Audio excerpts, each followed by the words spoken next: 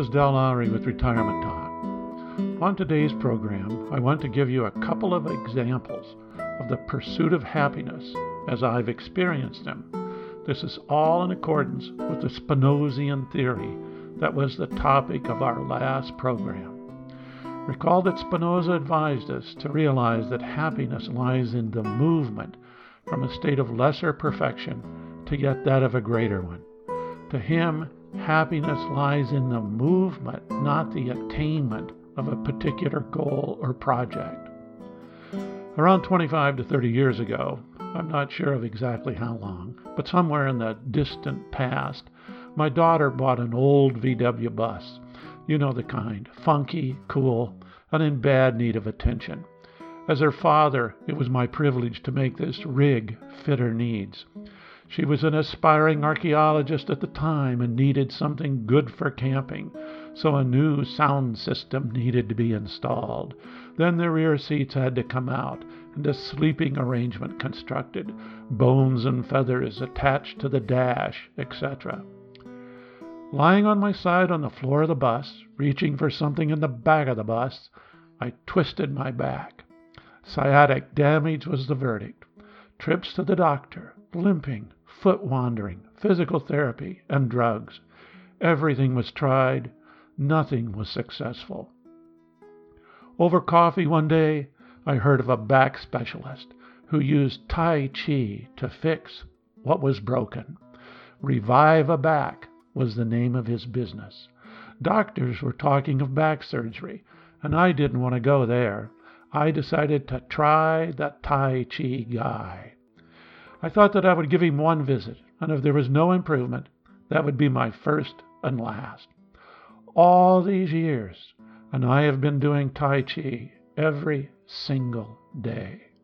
It's been a continual progression. It's movement. It's Spinozian. Each day there is improvement, and I mean every day. First thing in the morning, I never skip. My instructor taught me to sense my body, to feel what was happening and where. It's amazing. Now, my wife is sick of hearing about it, but each day there is something else going on. The back healed. The posture changed. The head position changed. The body relaxed more and more and more. There's been no end. It constantly amazes me. But the study of Tai Chi has become as natural as breathing and has continually provided me with the movement, physically and mentally, that Spinoza advocated. Another great example of this method was introduced to me by Miss Jo, my high school psychology teacher. One time she drew a straight line across the board. This straight line represented us and the life we were to lead from birth to death. Then she drew wavy lines, one line really, that rose and dipped below the straight line. It looked like high hills and low valleys. Then she colored in all the high hills and said that they represented things that we had already done or learned. How to speak the language, read, fix a motor, cook a turkey, etc. The valleys that were not colored in represented things we had not done or experienced. We don't know how to swim, ride a motorcycle, operate a computer, or visit New York City, Paris, Madrid. You get the picture.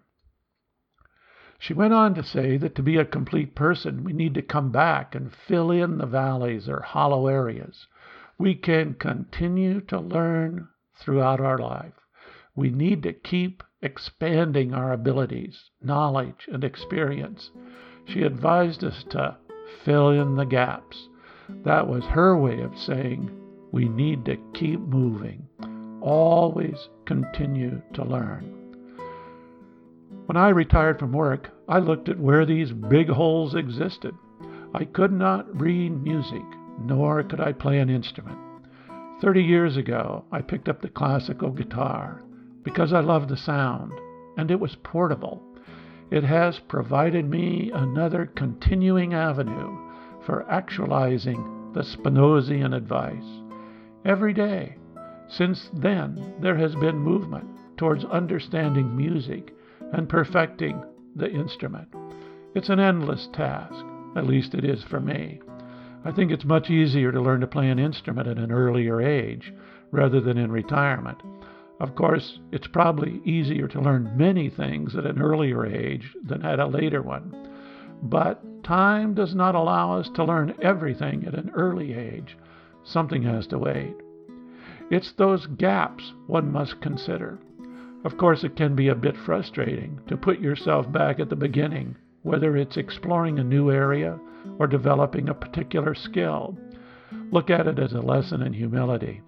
We all need a little dose of that now and then.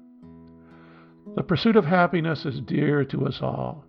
Realizing that it lays in the movement between increases our chances of knowing it when we see it.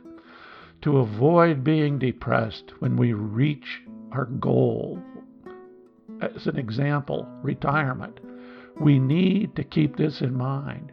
We need to have something else to be going towards. We need to maintain the movement.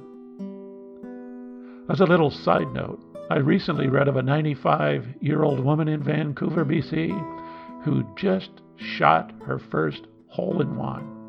She's been playing golf 77 years. Her advice? Don't give up. One more side note. If you would rate or review this podcast on iTunes or wherever you get your podcasts, it would help. I'm being drowned out by banks and financial institutions who create slick money and financial-focused podcasts concerning retirement. When I first started these, they weren't doing podcasts, but they've come on strong. Money talks. If you have comments, suggestions, or questions, contact Del at retirementtalk.org.